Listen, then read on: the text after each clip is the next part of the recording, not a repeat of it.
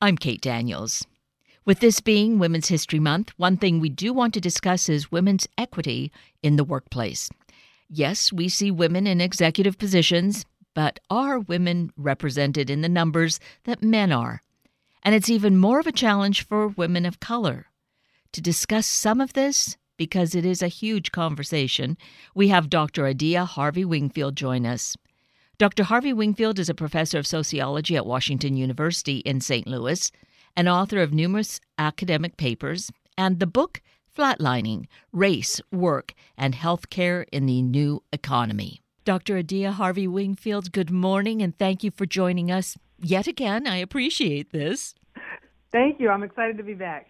Well, we have so much going on and so many important things to address, and of course, right now, with Women's History Month, March is Women's History Month, looking at women in positions of leaderships, women being able to really accomplish that. And with you as a Black woman in a really strong role, I think, as professor of sociology at Washington University, and having written this book that we've talked about in the past, Flatlining, Race, Work, and Healthcare in the New Economy, I feel that you will bring this important lens to this conversation. So, first of all, thank you for being with us once again. Thank you. I'm happy to be here. So, here's the thing. I looked at the numbers. I'm sure I've heard them in the past, but I thought, okay, when we look at population and those persons in leadership capacities, so we see it in a 2019 census that, or look at the population, 60% are white. Blacks are just 12.2% of the population, which I thought it was larger than that, but that's what we see. However, then we look at leadership positions, and we see that 70% are white and only 3% are Black. And then when women have so much less, I forgot what the percentage was of women, but it's a lot smaller. So as a Black woman looking at leadership, it's just very, very minuscule, isn't it? Yes, that's true. The underrepresentation is really stark, and that extends to a lot of different industries. I think regardless of the field that you look at, whether we're talking about government, politics, academia, corporate settings, tech, the representation of women of color at large and Black women in particular in leadership roles is really strikingly absent. So here we have a chance to discuss what can we do about it besides repeating that this is an issue. But you actually have a role as professor of sociology, but in leadership with sociologists. I'm trying to now find in my notes that you are president of, Sociologists for Women in Society to advance gender equity in sociology. So in this field overall, which is an important one, again, women are obviously having a challenge. Right. And actually, it's funny that you bring that up. My term as president of Sociologists for Women in Society actually ended. I'm actually president of a different organization, which is the Southern Sociological Society. Both of these are professional associations for sociology, but they both are focused in various ways on promoting sociological research and contributions and being a professional home for working sociologists. The history behind Sociologists for Women in Society, however, stemmed from the fact that up through about the late 1970s in sociology, women were often explicitly and openly excluded from active work and participation and involvement in our main professional association, which is the American Sociological Association. And Sociologists for Women in Society, or SWS, actually was formed after several women were extremely frustrated that they were denied seats at the hotel bar where the American Sociological Association meeting was being held. So they left the premises and started talking about the need to form their own organization that would represent and advance women's interests in the profession. And how long ago was that, in the 70s? That was about 50 years ago, yeah. So not really that long ago in the grand scheme of things. So one thing that stands out to me as you say that is, when there's this seeing that inequity, sometimes it's then the impetus, let's make things change, and so change did occur. But is there better representation for women, just taking in this category? Right. So that's a complicated question. Let's say we take academics at large. If we take academia, then the numbers of women who are enrolling in colleges and universities for degrees actually is growing. And I believe women actually outnumber men as college and university students. The numbers of women that are in faculty positions has also moved significantly over the last 50 or so years. But when you start to take a closer look at where women are represented, that's when you start to see some problems. I believe that the last set of data indicated that women were actually overrepresented in non-tenure track faculty positions. And you might think to yourself, well, what's the big deal? At least they're on faculty, at least they're in academic positions. But the challenge with many non-tenure track faculty positions is that they provide a lot less stability, a lot less security. People work on a shorter contract term. The pay, the job security is often far less than people who are in tenure track positions. And even when we look at tenure track positions, where we still see an increase of women in those jobs relative to where they were decades prior, women are still overrepresented in certain fields, particularly in the humanities and in some of the social sciences, that tend to offer less pay, less prestige, and less status in the academic community than, say, business or law, which are the segments of academia that unquestionably offer a lot more money and a lot more financial security. Engineering is another example. And when we take a look even further up at the hierarchy within university settings and academic context, we also see that women still remain underrepresented in leadership roles. I was just looking at some research a couple of days ago that indicated if we look at the data, demographic data that make up the people who constitute college and university presidents today, this is still an area that is disproportionately constituted by white men who tend to be older. Women, I think, are about 20% of today, maybe 25% of today's college and university presidents. And I'm not totally sure I have that number right, but I know that they are not at the 51% mark where they would be if they represented parity to their presence in the population.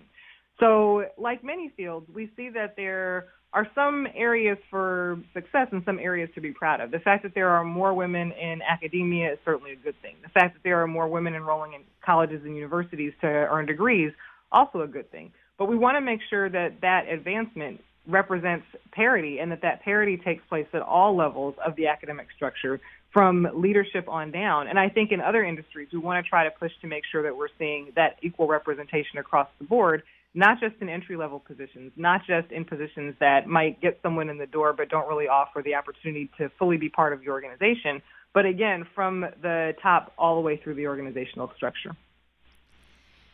So with your view on this, have you seen or do you think that there is a path or maybe a few paths that make sense as to how to ensure that women do get more of that equity, and certainly Black women? Right. Yes. So I think that there are some steps that organizations can take. I think one involves looking at, especially if we're talking about advancement, I think it's important to look at the routes by which people advance in organizations. And that's more challenging than it sounds, because a lot of the time advancement is opaque and murky and not necessarily as straightforward and clear as we might think. It's often not clear to people what they need to do to get ahead. The specifics for advancement aren't always laid out clearly and precisely in many organizations. And often it is based on or driven largely by relationships and connections to who people know and who has a position where they're getting mentorship. And more importantly, the mentorship where they're getting sponsorship from someone highly placed in the organization who can offer the feedback and support and the opportunities for that person to be in leadership roles. And we know that in many cases, women don't necessarily have that sponsorship. That means that they have someone inside the organization who's highly placed, who's willing to go to bat for them, recommend them for opportunities, and put them in key positions. The other challenge that I think organizations have to tackle, especially when it comes to gender parity in the workplace, is really figuring out how to bridge the challenge between the old model that many organizations had of what a worker looked like, with that being the idea that a worker was someone who could just come to work and be there at all times and who was unencumbered by family pressures. And the reality of today, which is that we know that many women do a disproportionate amount of care work in the home. That should not mean that women face institutional structures that make it impossible for them to advance. But all too often, that's the reality for many working women, that the expectations in a workplace are simply incompatible with the realities of their lives as caregivers, as parents, and as people who try to work. I think this is a real opportunity for many organizations to rethink and restructure what their expectations are and what their implicit norms are about who they see as a solid worker and who they see as someone with leadership skills and leadership potential, so that we don't continue to have this environment where so many women fall by the wayside, not because they lack the skill or the talent or the drive or the ambition, but just because our existing workplace structures make it impossible for them to advance to their fullest potential. Oh, that is so much dense information that is so critical. And I couldn't help but think that it's been so much more complicated now with COVID, where we've seen that so many women have essentially been forced to leave the workplace too, because of what's gone on. Right. And I was thinking of that too as I was talking. It just gives us such a stark example of how the way that our current workplaces and our current work practices are set up really simply do not reflect the realities of America in 2021. Most families are families where there are multiple adults working. Most families are two-earner households, but we don't have workplaces that are set up to reflect that. And it's really presenting a problem and a challenge for the opportunities that people have to thrive and succeed at work, because women just simply cannot do everything. And something is going to have to be restructured. And I think it just makes more sense for organizations and workplaces to restructure in a way that allows women to meet their full potential, rather than creating the situation that we see now where, like you noted, many women are dropping out of the workforce and they are leaving work or they're being pushed out of work because of inflexible norms that make it difficult or impossible for them to meet their needs of being caregivers and working people. But it doesn't have to be that way. Exactly. And so this is showing up that kind of disparity, and maybe thinking back to 50 years ago and when the women sociologists found they didn't have a seat there at the bar, creating their own organization, that maybe this is that kind of drive to create what we need to have happen. I'm not sure exactly how that happens, but perhaps collectively we imagine what it will be. We'll create it. Right. I mean, I think that really has to be the next step. And I think that it has to be something that occurs not just from, certainly not at the level of individuals pushing to change a workplace, because it's much easier to do so collectively than it is individually. But I also think this is a real area where public policy can speak to the challenges that are present. I think that we are in a moment where at least there are some people at the political level who have at least had conversations or spoken about the ways in which these organizations and companies need to change.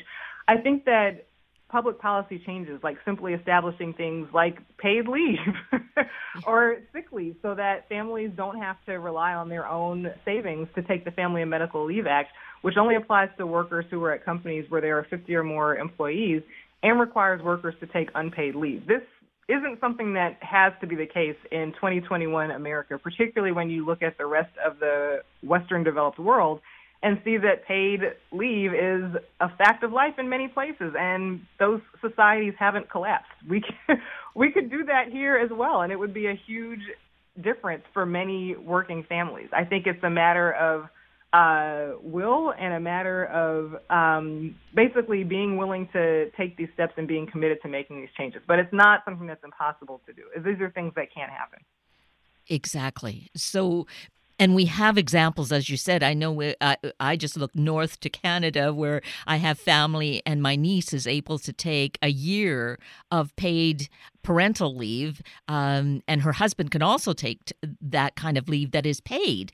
And how incredible is that for the family, but also, of course, individually for that child to have their mother there for that first year. Right, exactly. I mean, if you look at other countries and what many of them are able to provide in terms of paid leave, it will make your stomach churn when you compare it to the U.S. And I think often people who are opposed to this take this approach that, well, you've made the decision to have children, and I shouldn't have to be responsible for your decisions, and don't have kids if you're not going to be willing to do this. But I think that's a view that really misses how collectively as a society we all benefit when there is an infrastructure in place that allows everyone to thrive, right? Yes. And the contrast to that is what we see today. I read a story in The Atlantic about 5 or 6 years ago about a woman who I believe was a food service worker who had a baby and had to be back at work 2 weeks after giving birth because she had no leave policy. The organization provided no infrastructure for her, and she simply, for financial reasons, could not afford to not work. So 2 weeks after giving birth, anyone who has given birth can tell you that's so far from optimal. That's not the time when you need to be back in a workplace, standing on your feet and trying to focus on work and not on bonding with your baby. But again, we all lose as a society when that is the structure. That parent loses, that worker loses, that organization loses, that child loses. And as a society, I believe that we really thrive better when all of us are in a better position to benefit from better public health, from better mental health, from healthier, more functional workplace experiences. So we really are not doing ourselves any favors, in my view, by sticking to these policies that, again, reflect a previous era of work when we were more likely to see single-income households than we are today. That's just simply not the reality, and our policies haven't caught up. And the other thing is, it's not as though the monies, those dollars were not there. It's just how we choose to share them because the wealth is so, limited, or it's off to that wealthiest area that keeps growing. Whereas if it were shared more equitably, and I'm not saying that it has to be even across the board, but if there was more sharing of it, more proportions of it put in these places that really benefit the greater whole, that would make sense, wouldn't it? It would. I mean, data show that income inequality is at record levels in this country at this point in time. There is a huge, huge gap between income levels in the United States and an enormous and growing gap between the most well-off and the least well-off in this country.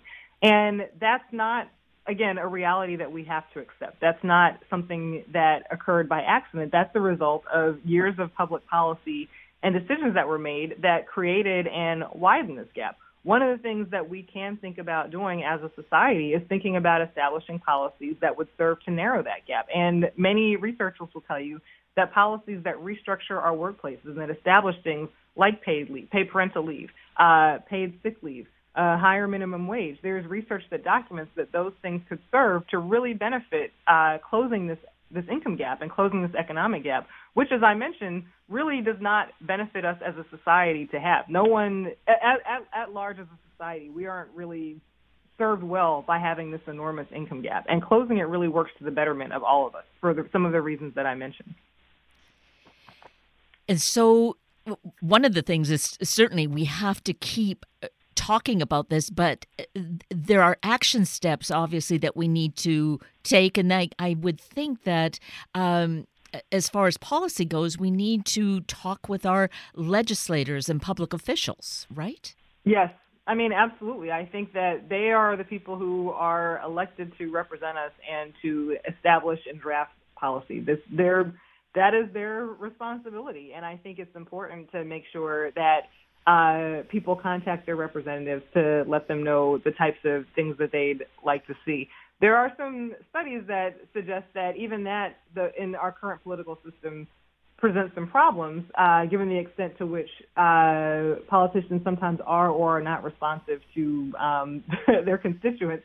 So I don't pose that as if that's a complete solution to all of these issues. But again, I do think that in as much as we have elected representatives who are supposed to represent their constituents, it certainly doesn't hurt to make sure that there's pressure on them to try to make these broader changes. So that is one area. On a on the larger scale, I guess, looking at the national scale and looking at the current administration and seeing what the approach is, both in terms of the members of the cabinet that the president is appointing, and seeing more what, equity maybe? Would you call it that? What is your feeling about what's been happening? Well, it's early, and I think it still remains to be seen what direction this administration is going to go in.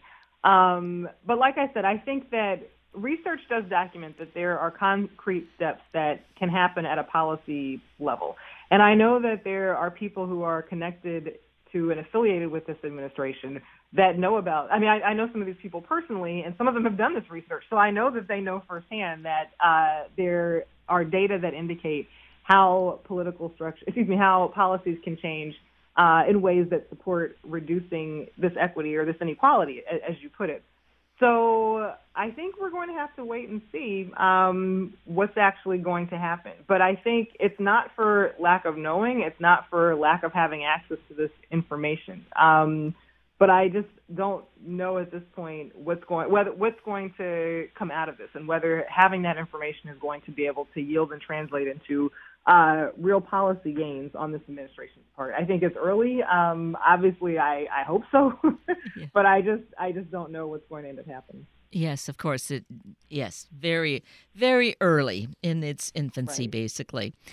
So I'm going to shift back to women moving into positions of leadership. And you were saying that there just isn't, that path upward is not necessarily very clear and defined. So mentorship came into it. You were mentioning how that's important, and that's something that's just become that much more established in my mind just more recently, even though, for years I'm aware of mentorships. I've been involved with mentorship programs, but now I just feel strongly that you can look outside your organization, that it is really important, particularly as you want to advance, to just key in with someone or maybe several different people to kind of be your guides along the way. Is that what you've found, or what you feel could be beneficial? Right. So, yes, I think having multiple mentors in the way that you've described is really critical and useful. And I think that there's research that's starting to emerge to suggest that actually is a more advantageous path that people can and should take, right? So if we take, let's say we take a hypothetical woman in a corporate setting. She might have a mentor in her division, perhaps her boss or someone else, who can give her advice and feedback on navigating office politics or how to handle a thorny situation with a coworker. But she might also have a mentor outside of her organization who gives her advice on her career at large, right? When it's time to think about perhaps leaving that company, or when it's time to think about pursuing other opportunities in the field or outside of the field. She might even have a third mentor who gives her advice on work-life balance and how to navigate family demands and how those might compete with our professional demands. But I think it's also really critical to distinguish between mentorship and sponsorship. And this is something that I was bringing up earlier as well, because the research indicates that organizations are a lot more likely to now put mentoring programs of some kind in place, right? It's become a lot more buzzy, and it's a thing that people are more attuned to as it presents a potential thing that organizations can do differently for workers. But a mentor is the person that you can go to who can give you advice and feedback and offer suggestions about what you're doing. A sponsor is different. A sponsor is the person who, again, is more highly placed than you in an organization. But the sponsor is going to be in rooms and in conversations and in meetings that you're not going to be a part of. And the sponsor is the person who actively advocates for you in those spaces. So if we take in my own career, my mentors have been people that I could go to about questions I had about research or ideas I had for a project or concerns I had about submitting maybe a paper to one journal as opposed to another, or reading something before I wanted to send it out for publication or for peer review. Those would be people who serve in mentorship roles. And I've been fortunate to have a lot of mentors in my career who served in that position. But the sponsor is someone who might be more highly placed than me in my organization, who, when it comes time to lead an important campus committee, or when it comes time to appoint somebody to an important role, the sponsor is the person who says, we should really get Adia for that. She would be great in this particular position. She's interested. Let's think about asking her to do that, with the eye that the sponsor puts you in a position to do work that allows you to shine and succeed and do well and gets you noticed by people even higher in the organization in a way that can chart your professional career. And I've been very fortunate to have people who have been sponsors of my career in that way also. But I think it's critical to note that sponsorship is really what paves the way in a lot of forms, in a lot of organizations, for advancement. In some ways, perhaps more so than mentorship does, because the sponsors, again, are the people who are advocating for you to really try to get you opportunities that otherwise you might not even know about, but certainly could not get on your own. So both are really important, I would say. Yes, right? Yes, definitely. And maybe this is, like for me, it was like this light bulb going off that seek out a mentor. Don't feel that you have to really just muscle through this on your own, because that could feel like banging your head against a wall. But mentors might find you, but really do not be shy at all about seeking out a mentor. Right. I mean, I think that you have to. I don't think anyone advances in a career or an organization completely on their own. I just don't think that happens. I mean, even down to the basic level of having to have references and someone to write you letters of recommendation. No one gets to a leadership point completely by themselves without any assistance or help from anybody. But also, I don't think it's necessarily true that mentors fall in your lap. People rarely, particularly busy people, which many people who are more senior tend to be, and certainly for underrepresented workers who are in leadership positions, have so many things to do that they're not, in most cases, going to seek you out and say, I see a spark. I'd really like to be your mentor, and I'd really like to do these things and work with you. In many cases, that's not what happens. I think it's useful for people to think about ways that they can connect with someone in an organic fashion who might be willing to offer some mentoring. And this is also where I think it's useful to think about what kind of mentoring you want from that person, right? Because one person may not necessarily be best suited to be your mentor in all things. And this is why, like I mentioned before, you might have a mentor in your organization who gives you specific advice about your current job. You might have a mentor outside of your organization who gives you broad advice about your career path and your career direction at large. You might have a completely different mentor who's maybe outside of your field, but someone who has navigated the work-life balance in a way that you admire and respect, and who can give you feedback and advice on when to cut back, when to say no, how to balance whatever challenges you might be having on a personal level with your professional aspirations. But either way, these are probably not going to be people who are going to come find you. I think those relationships can develop organically, but they also can benefit from some proactivity on the individual's part. And you could have the dual role. You could be being mentored, and then you're also mentoring someone or someones. Mm-hmm. Absolutely. Right? Yeah. Absolutely. Well, these are such critically important issues that face us today, even more so. But do you feel that this is a time that really is prime? It's always the right time, but right now there's just that much more focus and energy, and the time is really right for this kind of change, both professionally and in terms of our society. I think so. I mean, we are really seeing now a reconsideration of a lot of assumptions that we've had about work and organizations and how they are and have been structured. I think now is such a right time for us to have these conversations and to think more, hopefully when we are past this COVID nightmare, which I hope is as soon as possible. I think it's really critical to be prepared to rethink a lot of our assumptions about work and to do so in a way that meets the needs of a post-COVID world, but that also meets the needs of the workers who inhabit it. Yes. Well, you are so terrific to speak with about all of this, Dr. Adia Harvey Wingfield. I just so respect the work that you do and really greatly appreciate your taking time to, bring forward some enlightening ideas for us and kind of help us to push forward. Thank you. I'm happy to do it. It's always a pleasure to talk with you. Thank you so greatly.